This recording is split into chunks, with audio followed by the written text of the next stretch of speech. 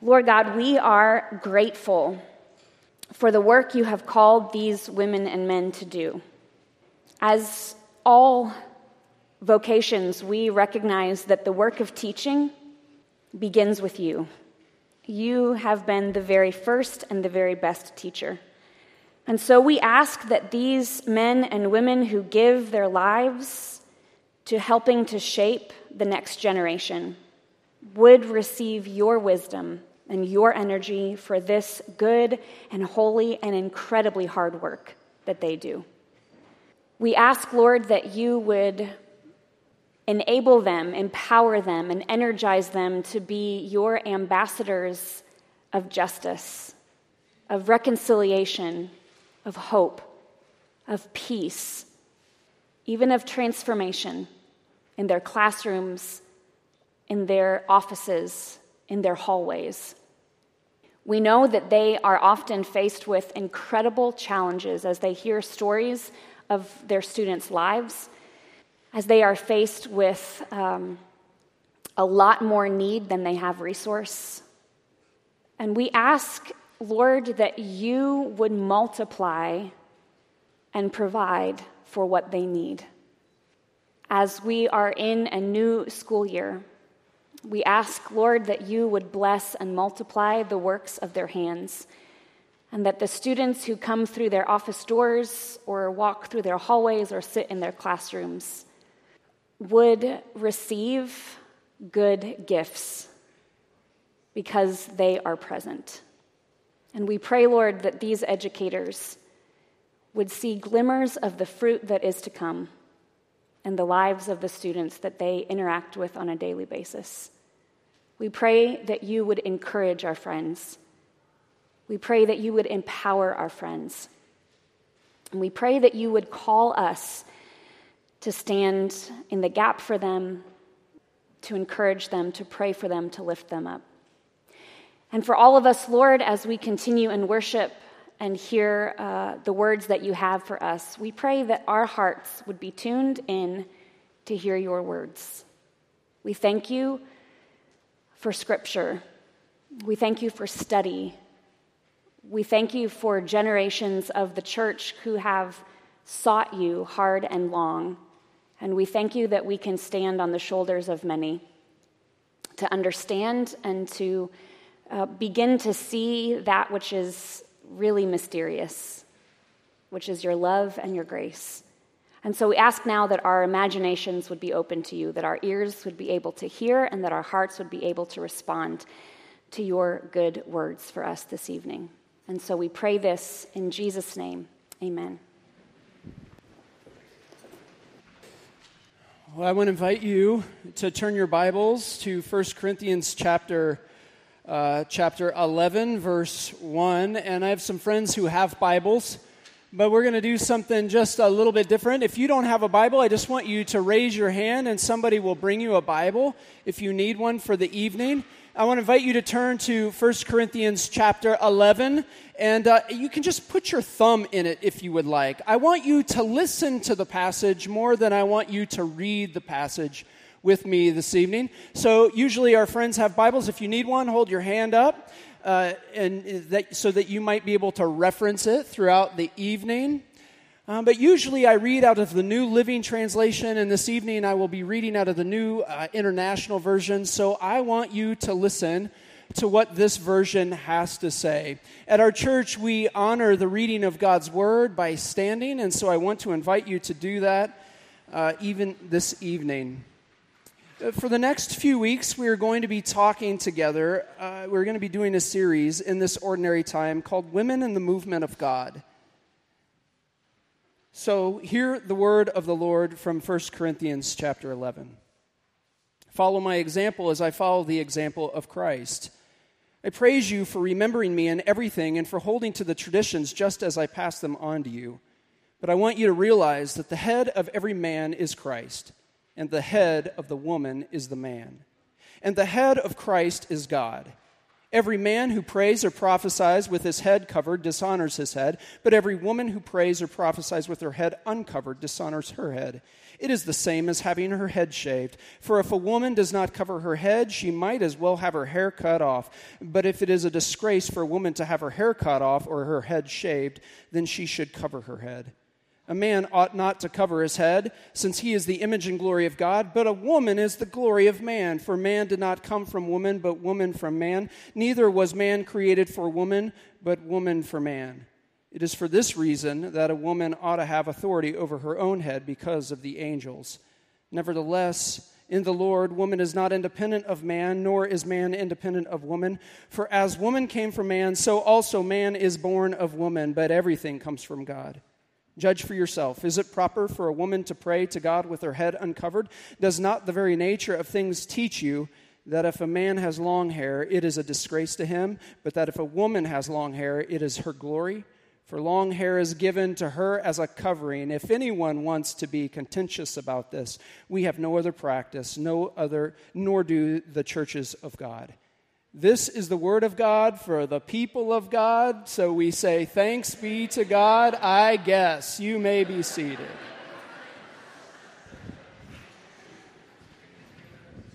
Wah!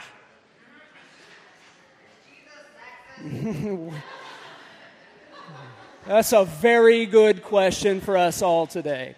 If you are a kindergartner through 5th grade and you are a part of our service here, we have some people who are taking kids down to a children's sermon, and so you can head there right now.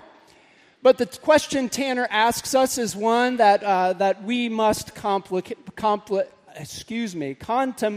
together. So my friend Dan Boone writes in his book, A Charitable Discourse, women's issues in America have a long history. Education, the right to vote, equal pay, protection under law from domestic violence, double standards in sexual behavior, economic exploitation, Title IX, sports issues, political office, glass ceilings in corporate businesses, sexual discrimination, sexual harassment, priesthood, ministry, and the military. There are lots of issues. And if you travel to other places in the world, he said, the list gets longer. The right to go out in public, to show her face, to speak to a man, to learn to read, sterilization, the murder of female babies, rape, slavery, and forced prostitution. The way of women in this world has not been easy. A few months ago, women began to hashtag the phrase Me Too as a way to identify with others on social media and to be able to share their own tragic stories of being harassed, bullied, manipulated, and even assaulted. So this speaking up revival that the Me Too, the hashtag Me Too movement, has given many women and girls the courage to call out, not just communities where they live, but it's given them the courage to call out even church communities. And many would testify that the church has been the cultural and the theological center for misogyny and prejudice. In May this year, Beth Moore, who's a conservative Bible teacher, a very popular Bible teacher and public speaker, wrote an open letter to her brothers and posted it on her blog. In it, she described the criticism that she's received, particularly in the Christian world, not because she is a public figure and not because she lacks theological education, but because of her gender. She said, about a year ago, I had an opportunity to meet a theologian that I respected. I read virtually every book he'd written. I looked so forward to getting to share a meal and talk theology with him. The instant I met him, he looked me up and down, smiled approvingly, and said, "You're better looking," and then he filled in the blank. She said it's for this reason and many others that she describes in her open letter that she writes, "This is where I have to cry foul and not for my own sake. Most of my life is behind me, and I do this for the sake of my gender, for the sake of our sisters in Christ, and for the sake of other female leaders who will be faced with similar challenges. I do this for the sake of my brothers, because Christ's likeness is at stake, and many of you are in positions to foster Christ's likeness in your sons and the men under your influence. The dignity with which Christ treated women in the Gospels is fiercely beautiful, and it was not conditional upon them understanding their place. Beth Moore describes in this letter the injustices that women have faced for generations in the Christian world. And I want to let you know, I admire her courage. But unfortunately, her experience is not isolated. And truth be told, the church has been a cultural centerpiece of oppression and even abuse. For generations, there's been this patriarchal ethos that has established a culture of sexism in a variety of forms.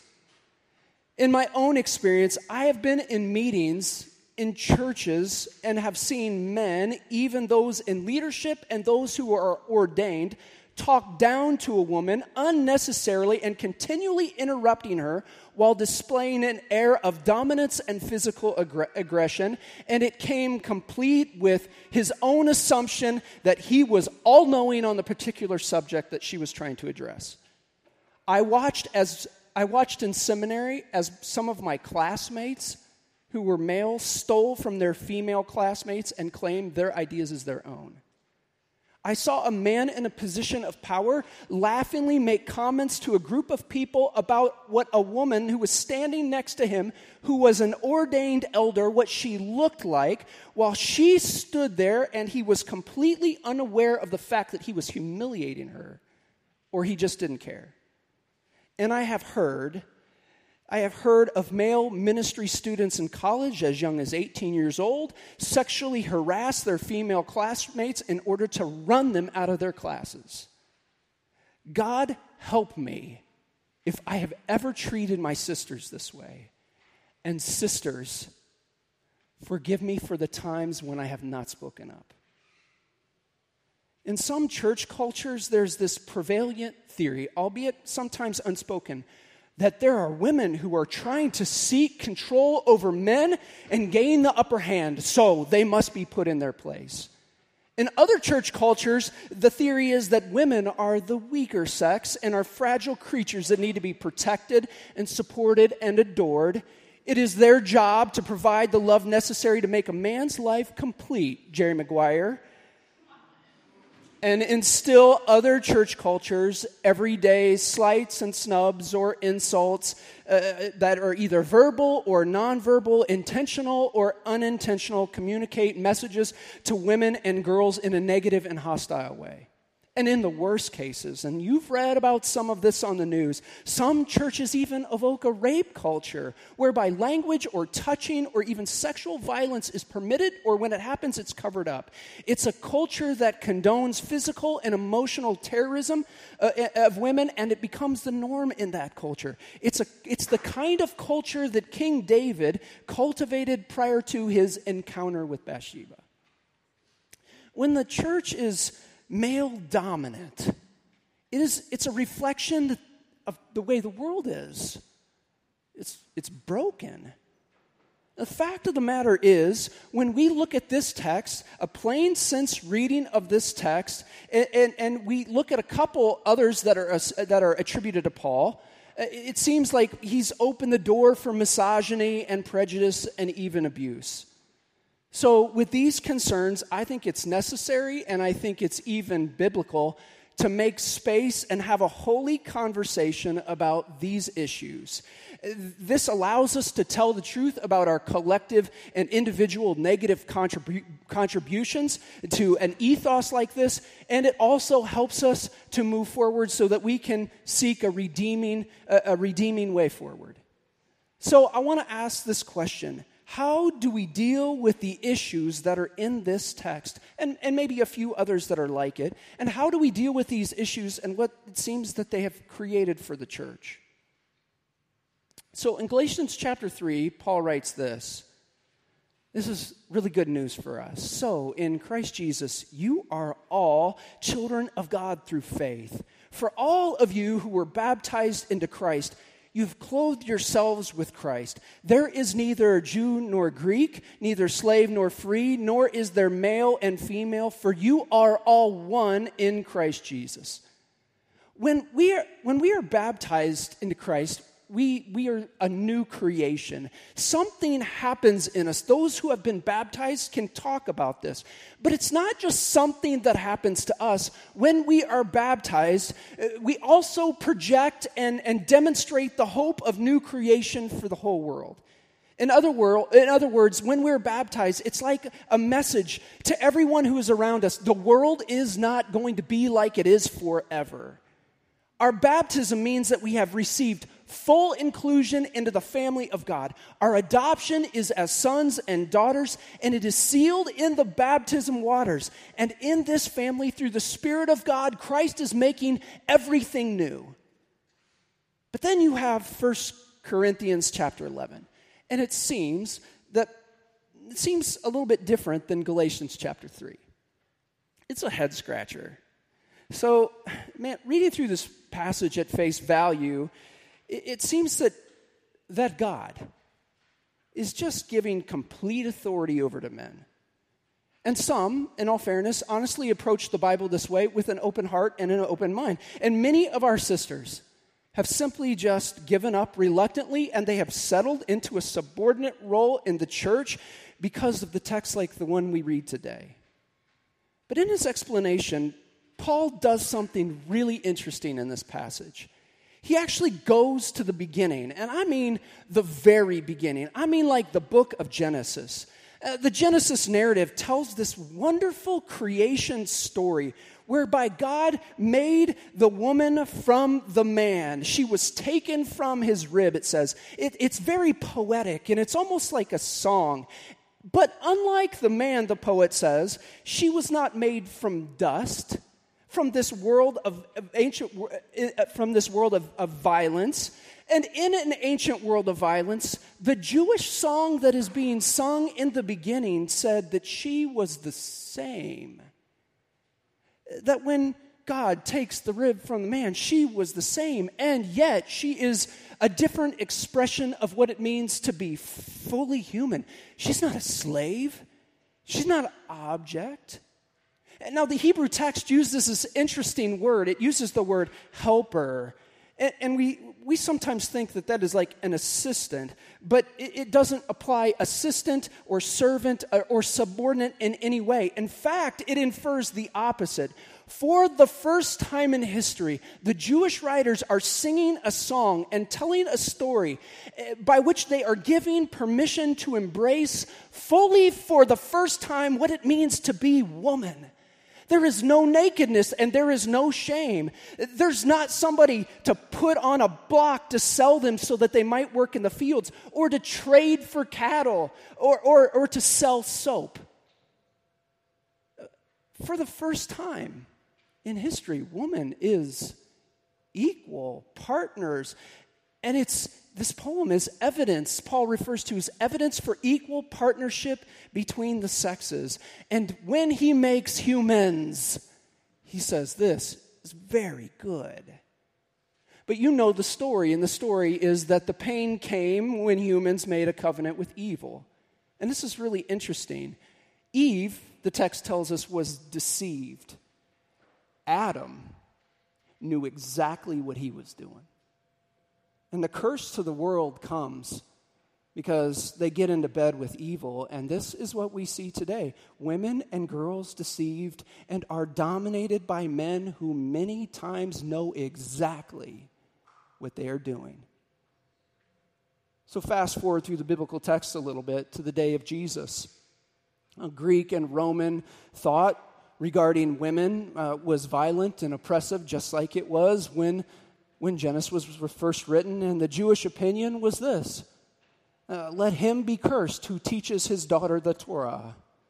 As men went to the synagogue, they would thank God that they were not born a Gentile, a slave, or a woman. So when Jesus begins his ministry, it is this controversial burst on the scene that no one had ever seen before. The ministry of the Rabbi Jesus, whose followers said that he was God in flesh, led a social revolution. In Jesus, his followers all proclaimed that God was restoring the original creation. And this is why you and I come to worship. And this is why the people of God would come to worship. Because together in worship, we are anticipating the new social revolution called new creation. God is doing something new. And the baptized ones of God, well, we are the ones who are being made into what God fully intended us to be, male and female alike. All were welcome, according to Jesus, under his lordship. The poor, the broken, the abandoned, the outcast, and he had a special affinity towards women. We know that from Paul's other letters that he believed in this God in flesh. He believed that Jesus of Nazareth was the Genesis, the beginning of new creation. And all of the Gospels we read, from especially John and Luke, emphasize Jesus' attention that he paid to women. Even Matthew, the most Jewish conservative of the Gospels, told a story whereby women had a significant and equal place in salvation history. And it comes in his very first chapter.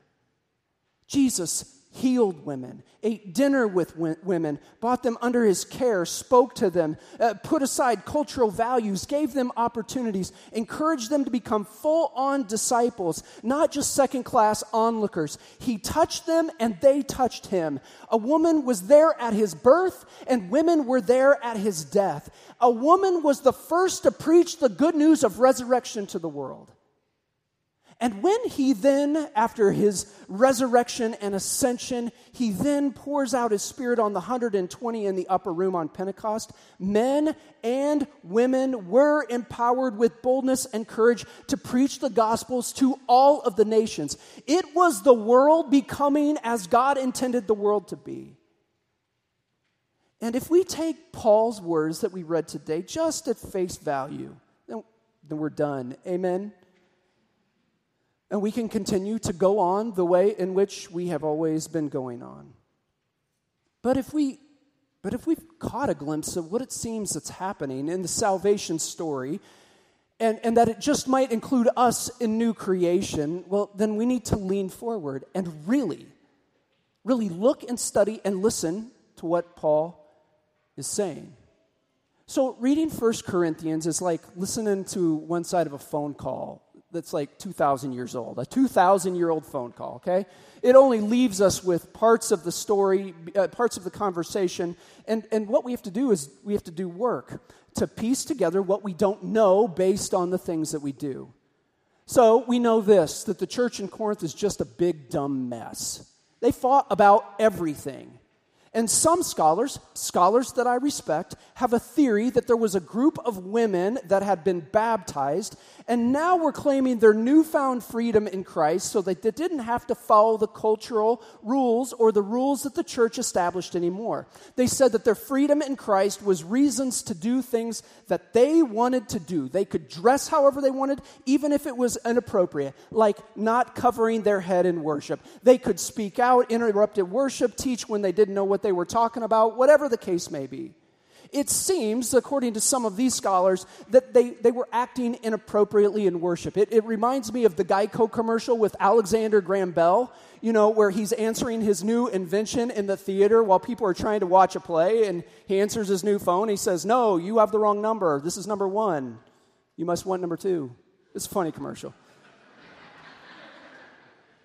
So if we read Paul in this way, as some scholars do, honestly, even ones that I respect, to be saying that a woman who is in the church without head covering, well, maybe it's like she's a prostitute. She might as well shave her head, it seems that Paul is saying, because she is a shame to the whole community. So we can infer that if this is the case, it's important then that you leaders need to get those women under control. Maybe that's the case.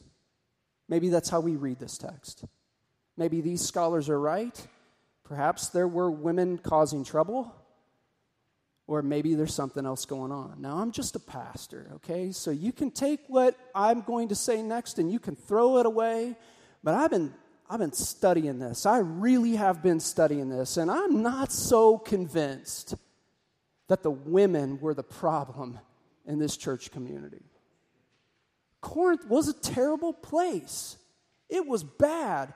It was the worst of Las Vegas, New Orleans, New York City, and Hollywood all put together. Take the underbelly of those cities and you have Corinth. It was a male-dominated culture where ego and violence and passion ruled. In fact, the Corinthians had these sayings that they would say over and over to one another so that they could feed their most basic appetites. And they would take their bumper sticker sayings and their bumper sticker ethics, and as they entered the church, they would put them together with their new theological agenda. So there's some examples. Paul quotes the Corinthians. He says, you know what? You say, and this is one of the bumper sticker sayings that the Corinthians would say, everything is permissible for me, which means I can do whatever I want. What happens in Corinth stays in Corinth. He says, you know how you say that? That line you say all the time? That you think that you have freedom from now that you think that you have extra permission now that you've been baptized?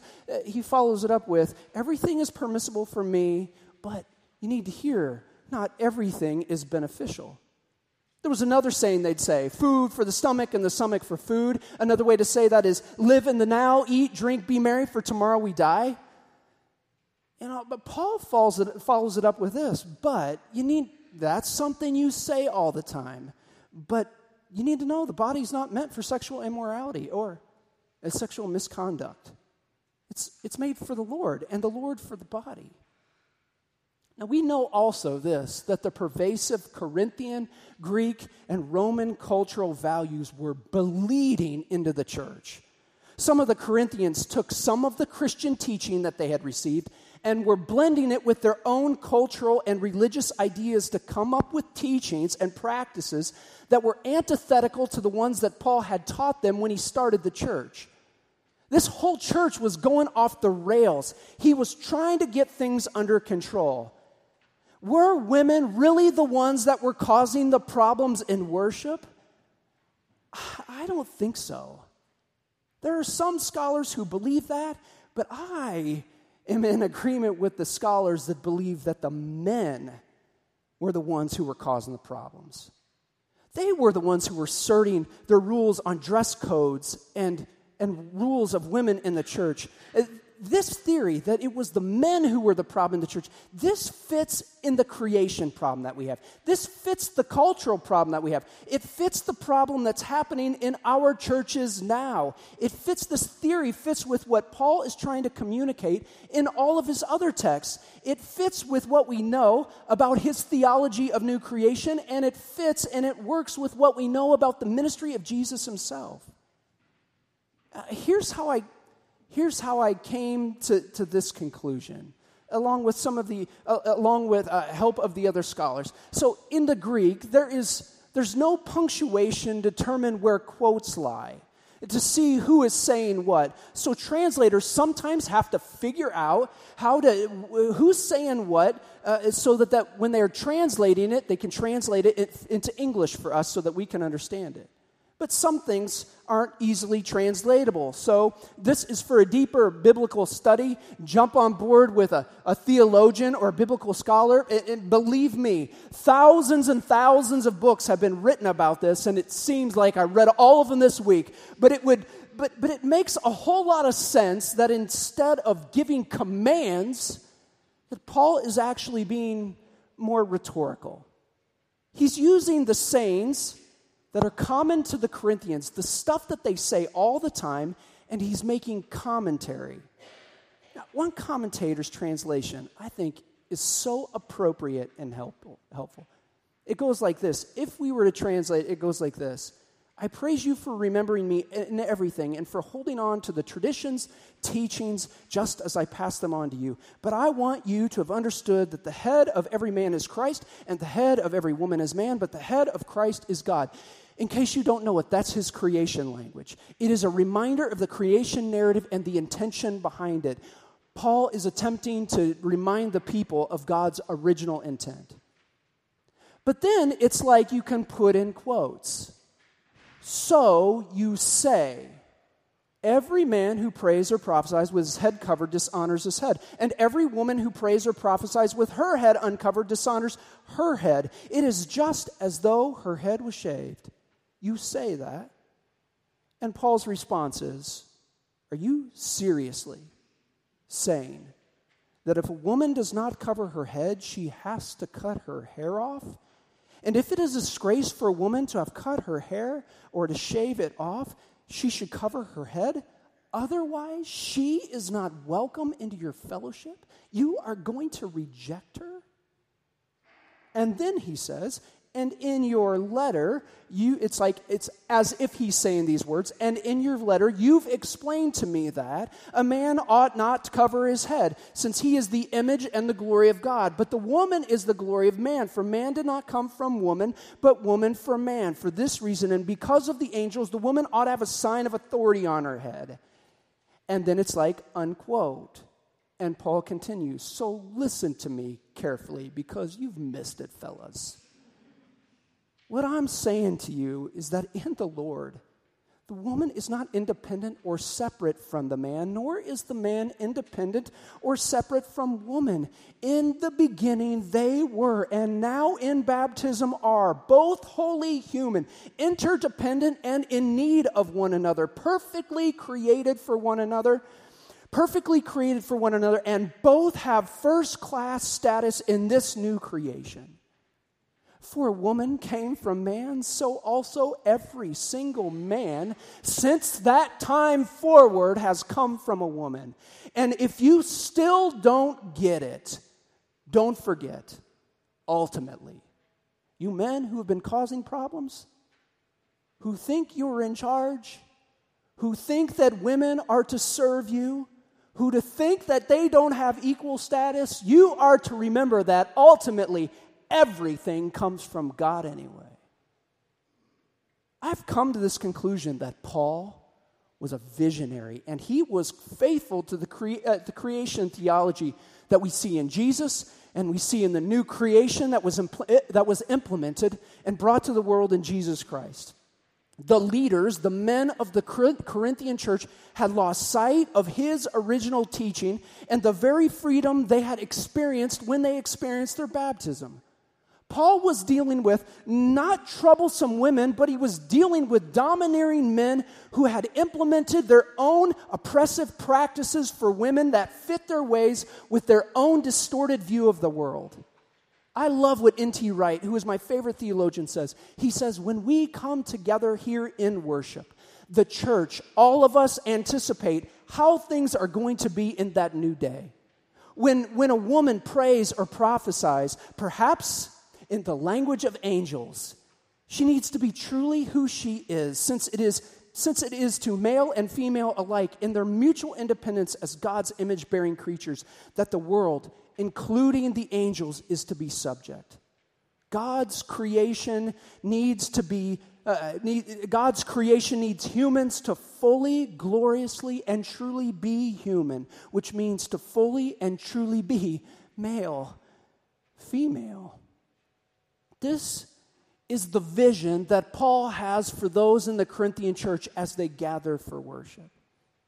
Now, I want to tell you, with all the shortcomings in our denomination, and there are some, there are in every faith community, perhaps we can grow in grace and we can find a way forward. You need to know that the thing that I love most about this denomination that we are a part of is from its inception in 1908, women have had an important voice, were ordained, and were put into leadership on the very first day.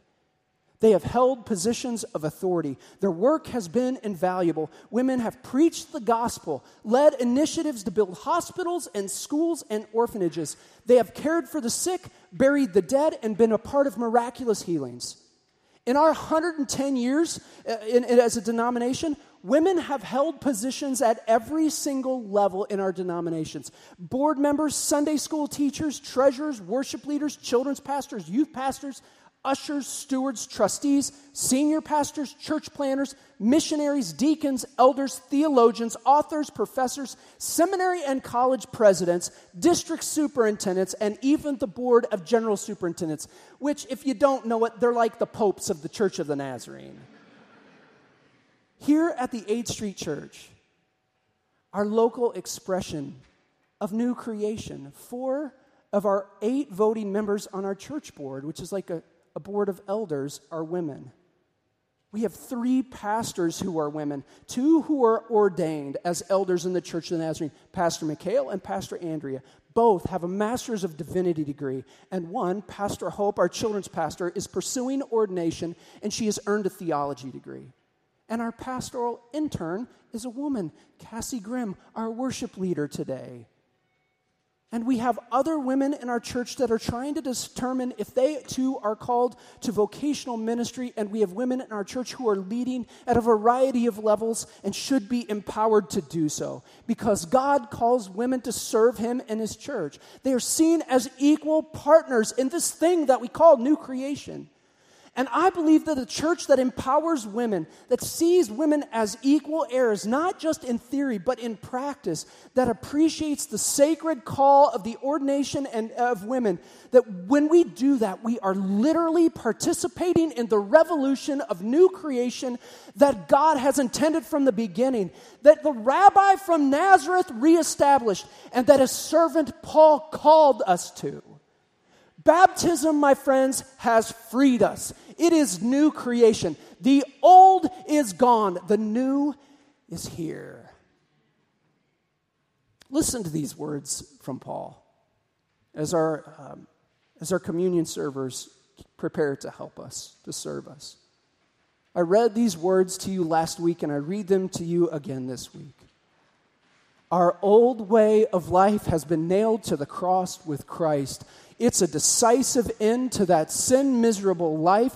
We are no longer at sin's every beck and call. What we believe is this: if we get included into Christ's sin-conquering death, we also get included to His life-saving resurrection. We know that when Jesus was raised from the dead, it was a signal of the end of death as the end. Never again will death have the last word. When Jesus died, He took sin down with Him, but alive, He brings God down to us. This is what our baptism represents. And you and I are invited into the way of Jesus, represented in ordinary things, things like bread and things like wine. Jesus, on the night before He was betrayed by those He came to save, 12 angry men, He took the bread and He broke it and He gave thanks and He said, I want you boys to know that this is my body which is broken for you. And whenever you eat it, I want you to remember me. This is an expression, an invitation to us all. And then in the same way, after supper, He took the cup and He said, this cup is the new covenant that comes in my blood. And whenever you drink this, I want you to do so in affectionate remembrance of me. You, my friends, are welcome to this table. At our church, we come down, we leave our row and come down the left side, the left aisle with our hands cupped, ready to receive that which is good and that which comes from God. We do not believe that we take communion here. We believe that we receive it because all of this is a gift to us. Anyone who is open to this gift is welcome and invited to this table. We want no barriers, so I want to let you know that our bread is gluten-free, our wine is non-alcoholic. But my friends, when you are ready, I invite you to come.